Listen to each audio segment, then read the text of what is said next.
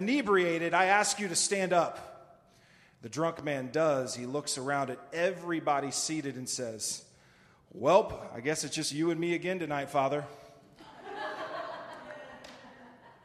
Now, we're all laughing at that because, well, it's funny, but my point is we often don't know. Here's another taboo thing we're going to talk about now. The title of today's message is simply Drunk But Not Filled. We're going to talk about alcohol consumption in regards to Christians. And this can be, this is taboo in a different way. It's not taboo in the fact that it's very common in our culture. You know, drinking alcohol is very common in our culture, but it is taboo to talk about it in the church.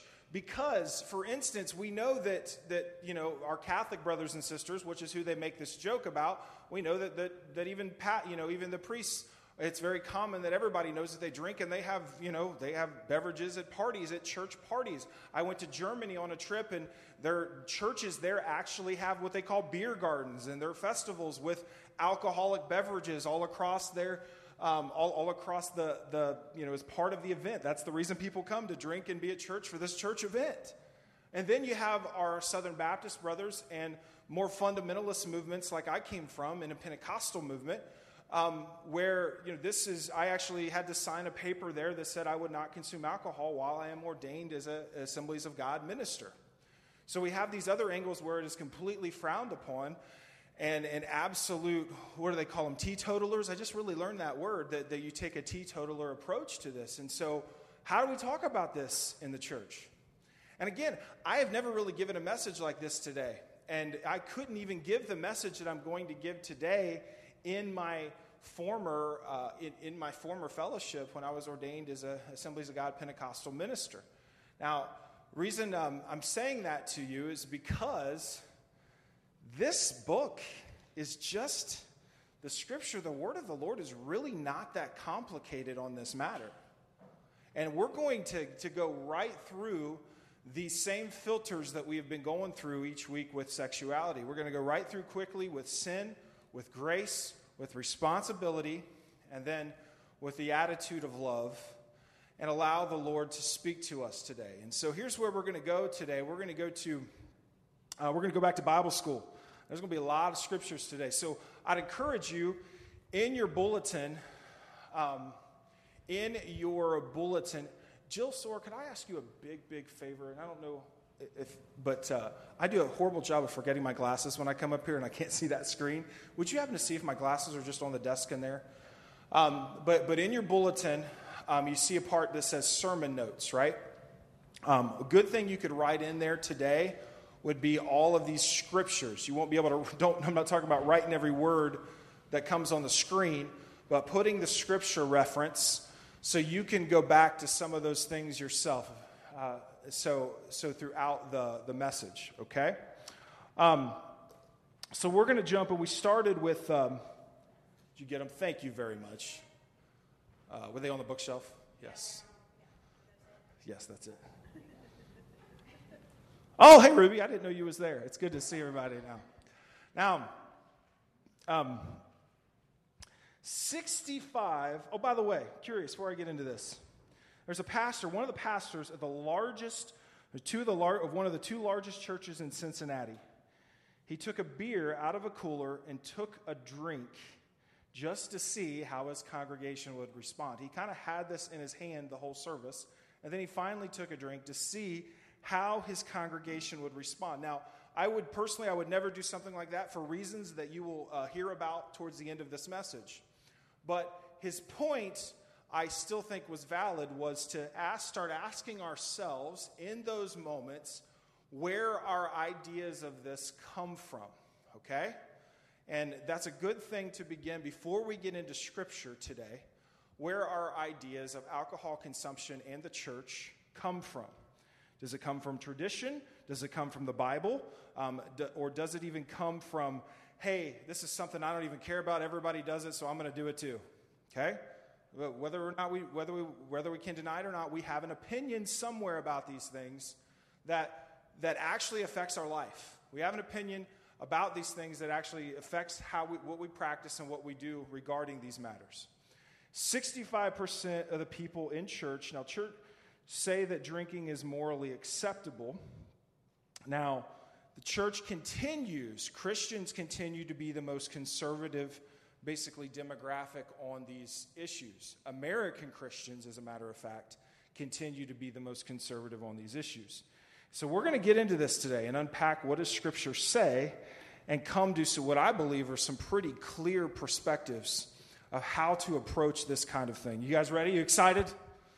I didn't think so, but I didn't think everybody's be shouting. But I think that you're at least if anything else in this moment, you're curious. You know, where's he going to go with this? What is he going to say? Am I going to be offended? Am I going to have to leave the church? Where is he going to go with this morning? Well, I'm going to tell you where we're going to go. Right here. Okay. Everything you're going to hear more Scripture today than you're going to hear Pastor Brody preaching. Okay, starting now. I've already talked a lot. But you're going to hear more Scripture today than you're going to hear from me. So be ready. Write these Scriptures down, and we're going to jump right into this. So let's begin with a word of prayer, and then we'll talk about sin. Jesus, you're alive. And this morning, Lord, I need your help. I need the help of the Spirit of God to bring forth revelation from His Word. And now, Lord, you want to do more than just give us understanding. In moments like this on a Sunday morning, we didn't just come to understand. We came to be empowered. So let the power of the Spirit of God bring forth transformation in our life to show us a better way. And Lord, so may our hearts be soft and ready to receive what your Spirit has to say to us in such a time as this. In Jesus' name we pray. Amen. We're going to begin talking about the topic, going right through these filters from Cast the First Stone series. First, we're going to talk about sin. We're going to say what the Bible says is a sin in regards to alcohol consumption. So let's jump into Romans 13:13. Romans 13, it says, "Let us behave decently as in the daytime, not in carousing and drunkenness." Now, the words there, the daytime, as a point of awareness, a time of awareness in contrast with the darkness, a contrast with things going on that we don't see, going on behind the scenes. And Luke 21:34 says this, "Be careful," this is the words of Christ, "or your hearts will be weighed down with carousing and drunkenness and the anxieties of life. And that day," which referring to the second coming of Christ, "will close on you suddenly like a trap." We're going to put all these together in a minute, but I want to go back now to Galatians 5:19 through 21. Galatians 5:19 through 21 says, "The acts of the flesh are obvious. Sexual morality," which we've been talking about the last 2 weeks, impurity, debauchery, idolatry, and witchcraft, hatred, discord, jealousy, fits of rage, selfish ambition, dissension, faction, envy, and there's that word, drunkenness. Look at what drunkenness is included with. Orgies and the like. I warn you, as I did before, that those who live like this will not inherit the kingdom of God. That's in Galatians 5:19 through 21. Here's what the Bible says. So we're going to go a little Old Testament on you now. Here's what the Bible says in Isaiah 5:11 through 12. Isaiah 5:11 through 12. "Woe to those who rise early in the morning to run after their drinks, who stay up late at night till they are inflamed with wine. They have harps and lyres at their banquets, pipes and timbrels and wine, but they have no regard for the deeds of the Lord, no respect for the work of his hands." And Isaiah 5:21 through 23 says, "Woe," I hope you're writing these scriptures down if you want to put in those notes, just the references. "Woe to those who are wise in their own eyes." Isn't that always the problem? Well, I got my way that works for me. You do what you do, I'll do what I do. This is what works for me. "Wise in their own eyes and clever in their own sight. Woe to those who are heroes at drinking wine and champions of mixing drinks, who acquit the guilty for a bribe, but deny justice to the innocent." Now, last one Philippians 3:19, this doesn't say alcohol in it, but this is the root of the problem. Another woe, where there's a woe kind of before that, where it talks about where Paul is referring to those who their destiny is destruction, and their lowercase G-O-D is their stomach, and their glory is their shame. Their mind is set on earthly things. So there's some talking points, there are some themes in all of these verses that I just shared.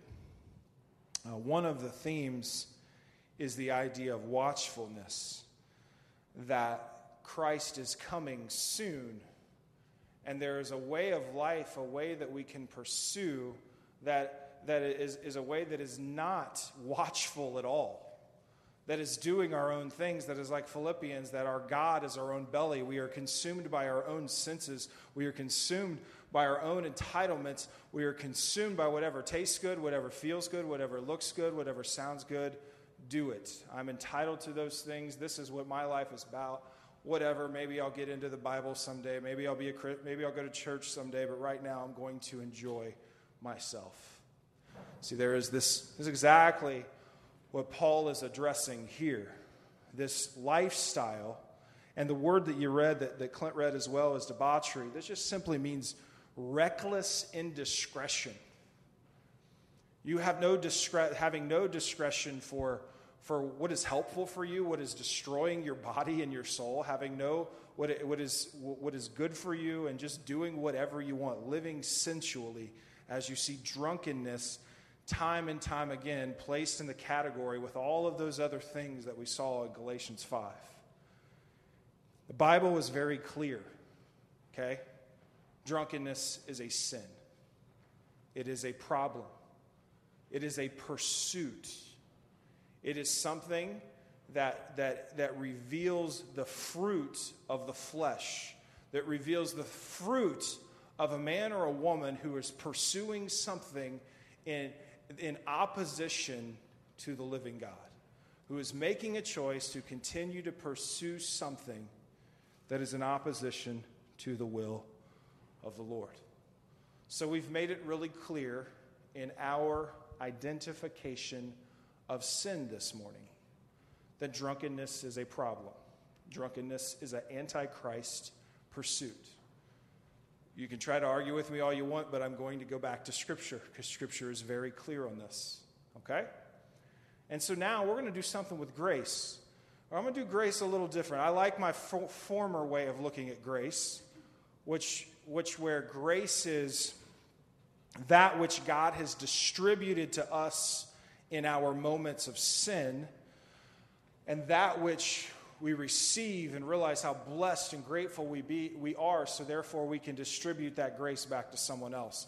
That's the way we've been talking about grace in previous weeks. But now I'm going to do something just a little bit different with grace. And I'm going to allow grace to just be a word to represent some space. Well, okay, you've talked about drunkenness, but what about, a drink?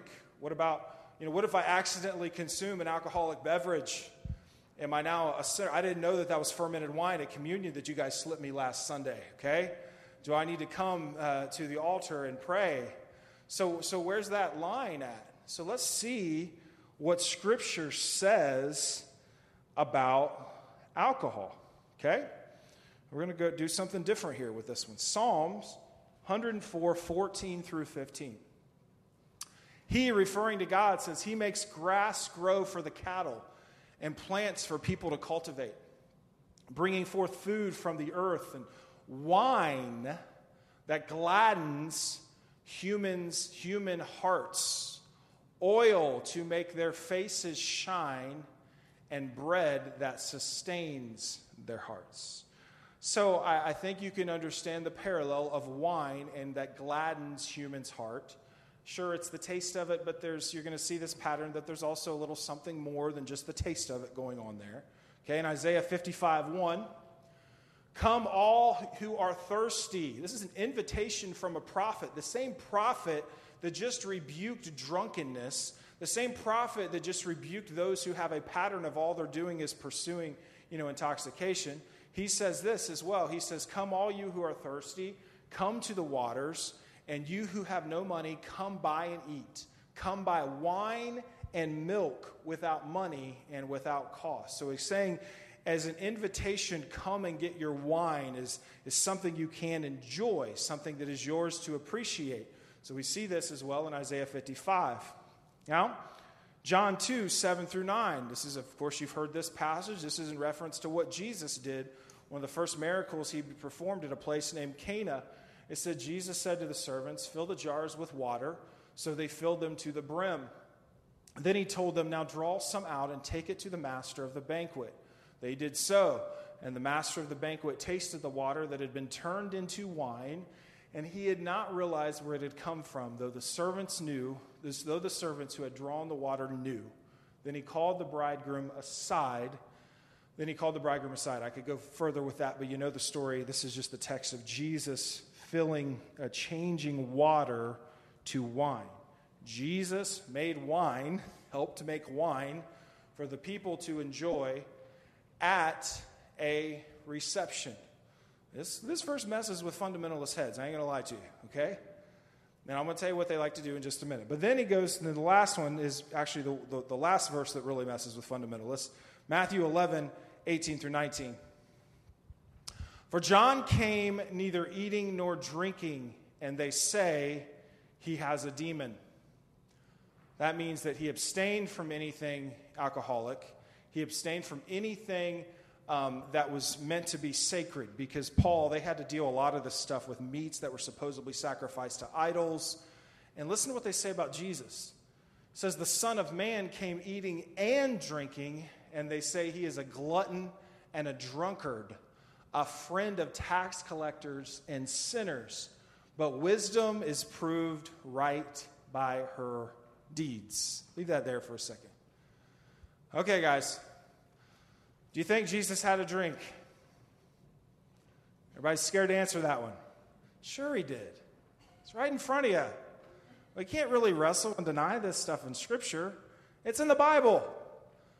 But how can the same, God permit, we see where we have this understanding that sure, it was customary to have some wine at different events, and it was customary to drink these things in different parts in the culture, but yet we still see the Bible, the authority of Scripture, uphold the problem of drunkenness. So let's just bring this all out in the open. Are these two different things?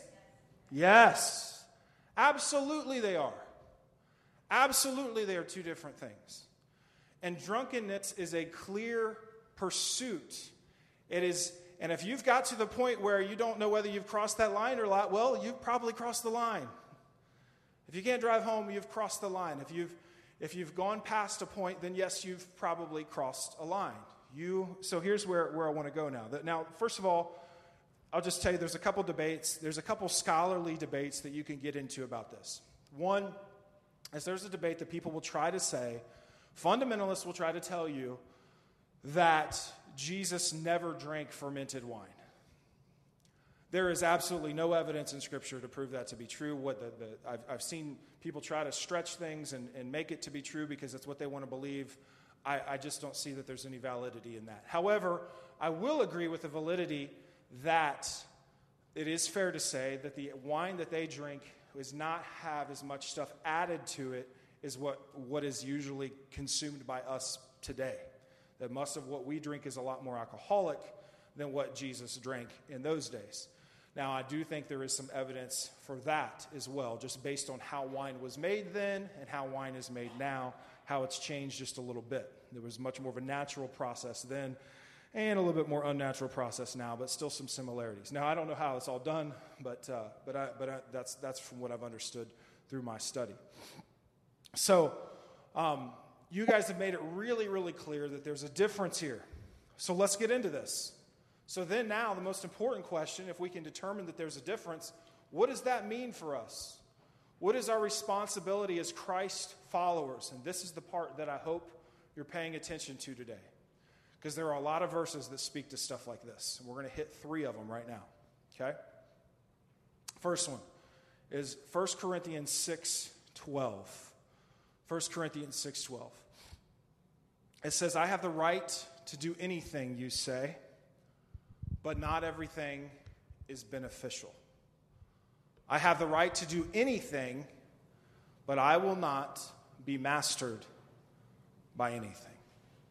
Just hear those words really loud and clear.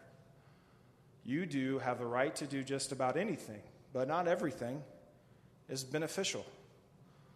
I have the right to do anything, but not everything is beneficial. Not everything is for edification. Romans 4:19 through 21 puts it a little better.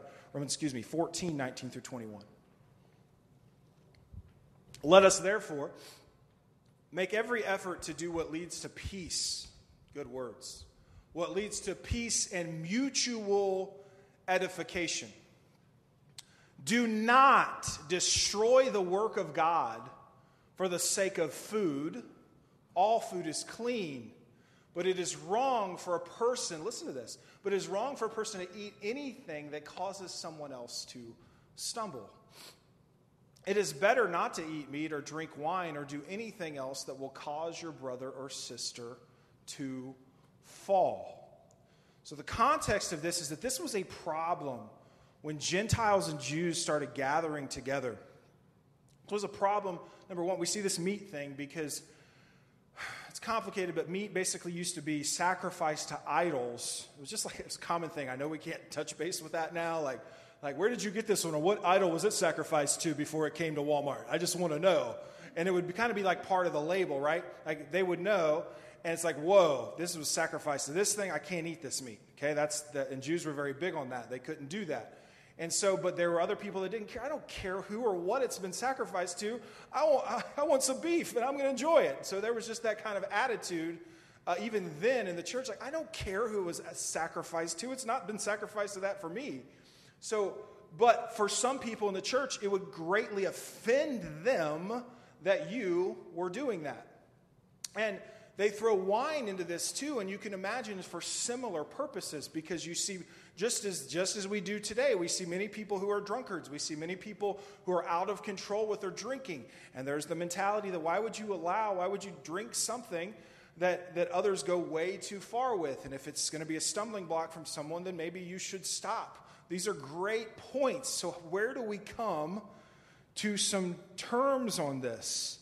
And I want to get to back to Ephesians 5:15 through 18. I want you to put that whole verse up there. Listen, it comes right here in verse 15.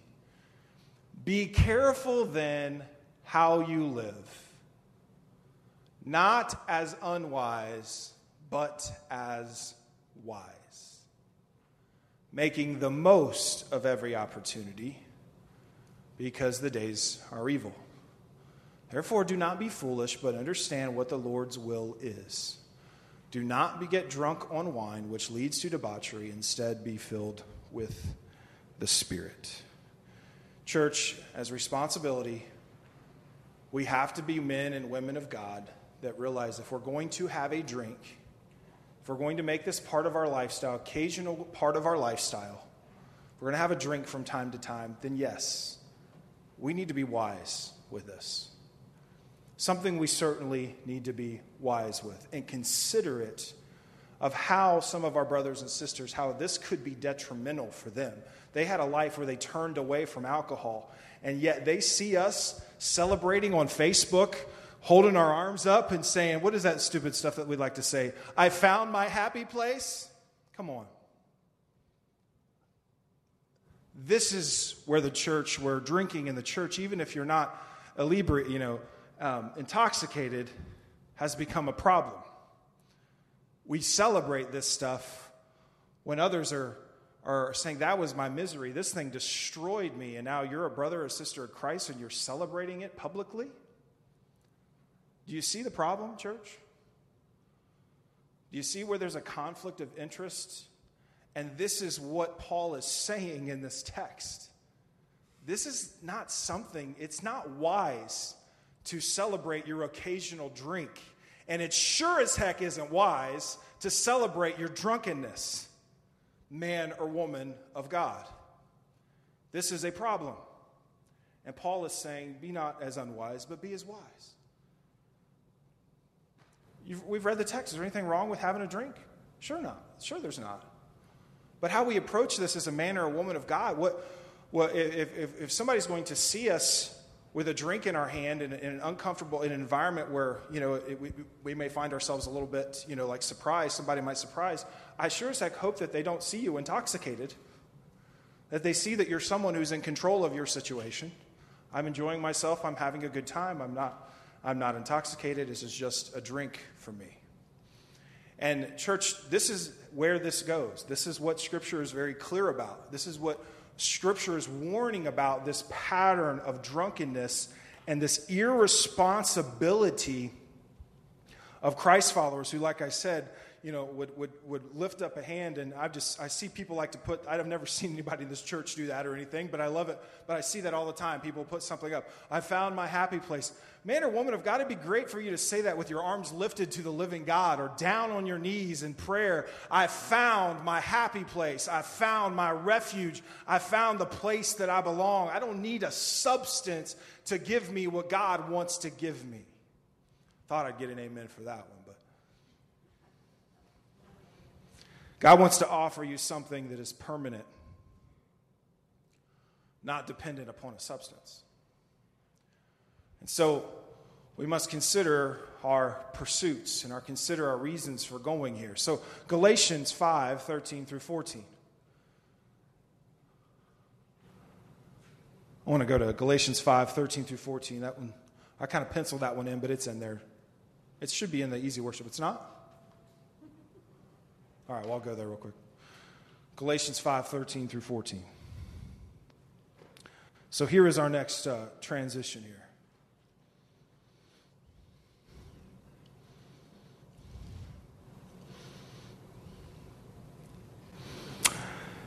You, my brothers and sisters, were called to be free. This is the same guy that wrote the passage. Everything is permissible, but not everything is beneficial. Both of those things can be true at the same time. Both of those things, we can have a context. Well, sure, there's nothing wrong with this. But there's another context where, like, if we think we're entitled to what is permissible, well, is it going to be beneficial? Is there someone else that here this could be a stumbling block for? Is there someone else here that this is probably not the best context for you to have your drink? Everything is permissible, but not everything is beneficial. Now, back to this one. You, my brothers and sisters, were called to be free, but do not use your freedom to indulge the flesh.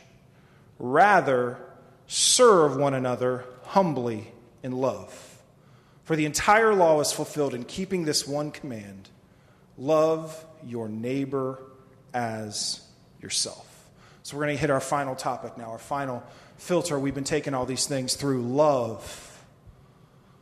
Now, again, in the previous week, we've been talking about how we can have an attitude of love towards people who have different sexual preferences than we do, and how we can still embrace them and possibly confront them and confront this issue is one with an attitude of love, not dissension and polarization. But here we have to take a little bit of different approach because, like I said, alcohol consumption is much more common, and it's really not that it's that taboo in culture. It can be taboo at times in the church.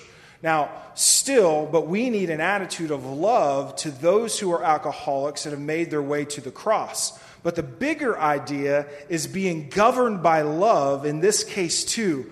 We need to love each other enough. Hear me now.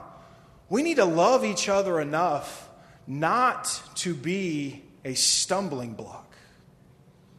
Not to celebrate something that sends others to hell. Am I drawing the line for you clear enough here? I mean, sure, we've seen it. It's okay to have a drink. But if there's something going on in our culture where we celebrate this stuff, like we're proud of the type of beer that we drink. We're proud of how many drinks we had last night. And we'll post it on Facebook and we'll tell everybody else that play. Will you stop, man or woman of God? Will you stop? Do you realize the stumbling block that you were creating for other people who have just become Christ followers and they look at you and think, what? This is what it means to be a Christian? Come on. We have to love each other enough with wisdom to not be a stumbling block. That goes for our brothers and sisters, but you know what? It also goes for the unchurched.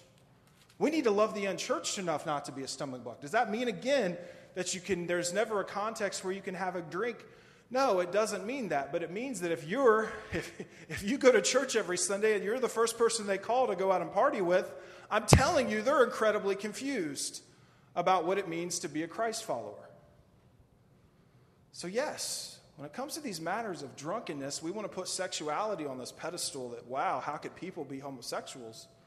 Well, let's address the issue. How can Christians continue to be alcoholics and to continue a pattern that pursues drunkenness?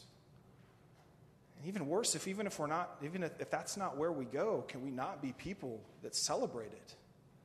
And these are new things because, it wasn't so easy. You could just have a conversation with a friend about, something, what you drank or whatever. But now, we for whatever stupid reason, you guys know I'm like an enemy of Facebook. But it's not that I don't look at it, and I learn some things from it. I connect with people through it. But it's just this venue that has been created that we need to publicize, every little thing that goes on in our life that we really don't need to publicize. But these are the things that people like to publicize. And so therefore, on a Sunday morning, we have to come in and talk about it. What the church is doing and what is happening and what it's saying about our faith and what is important to us. And so, here's how this verse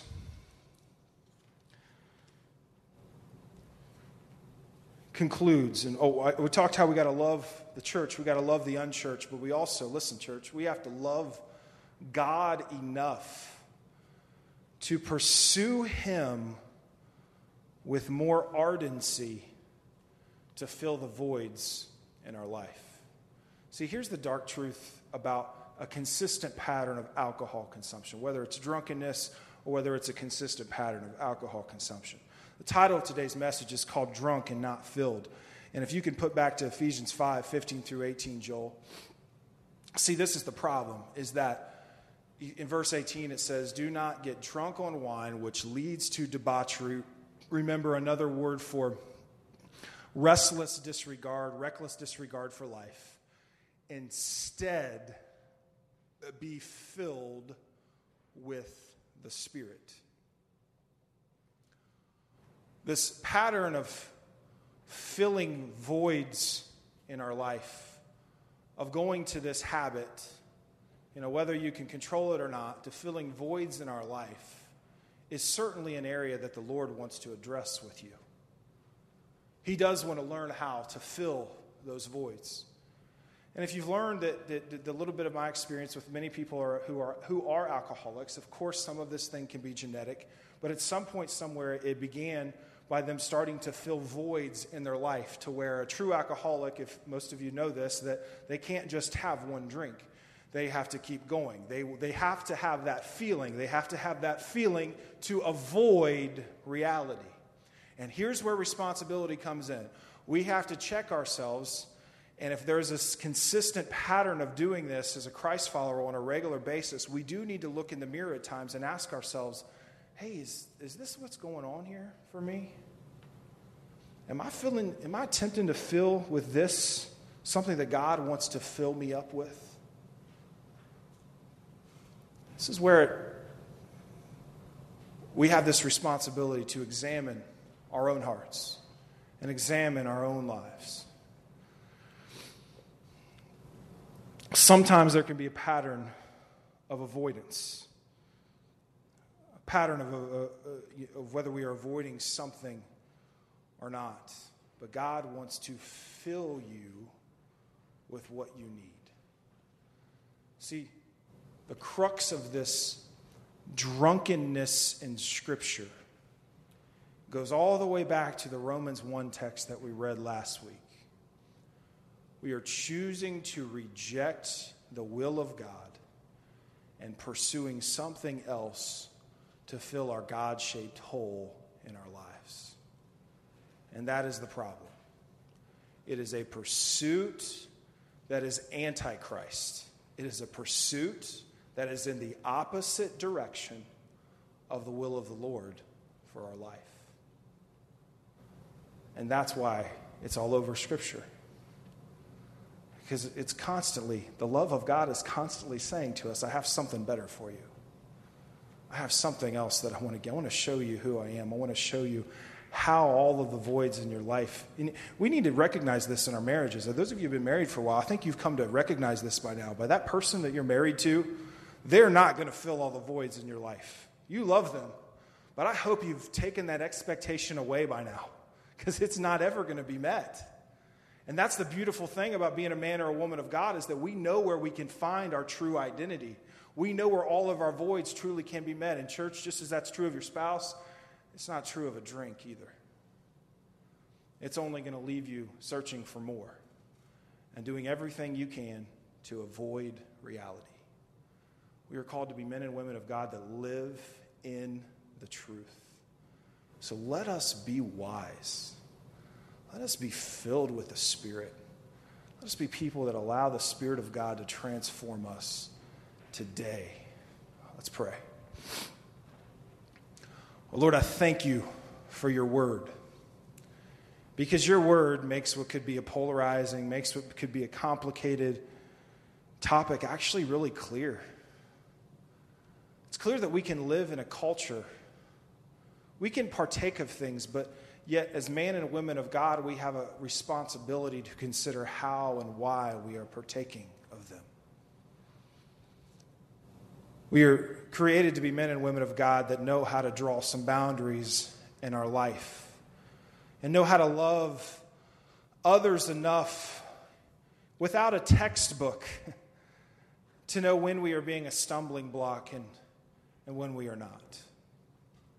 These things this wisdom doesn't come from a book, from some pastor who's got it all figured out. This kind of wisdom comes from the real Spirit of God that dwells within the hearts of men and women, that has been revealed and identified first through His Word, but now it works in our lives for all those gray areas and brings peace and brings empowerment. And we get to know this Spirit when we choose to allow you, Lord, to fill these voids in our life. So all across this church, may we just be people that invite you in and say, yes, Lord, to you as the living God. Across this room, I believe that there's people that have been challenged by this. We're not going to do a hands raised kind of conclusion, Lord, but in these moments, I pray as you're speaking, there would be people that are repentant, that say, I've approached this with a bad attitude at times. Lord, I need to be wise. I need to heed to your word and be a man or woman of God that pursues after you with love to fulfill the voids and love my brothers and sisters.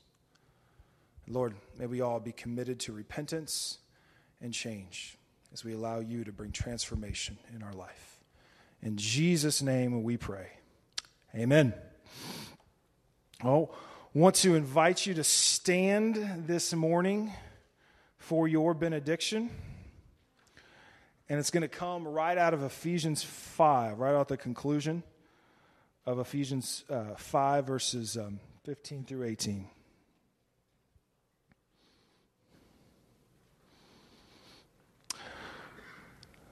Do not get drunk on wine, which leads to debauchery, but be filled with the Spirit, speaking to one another with psalms, hymns, and songs from the Spirit.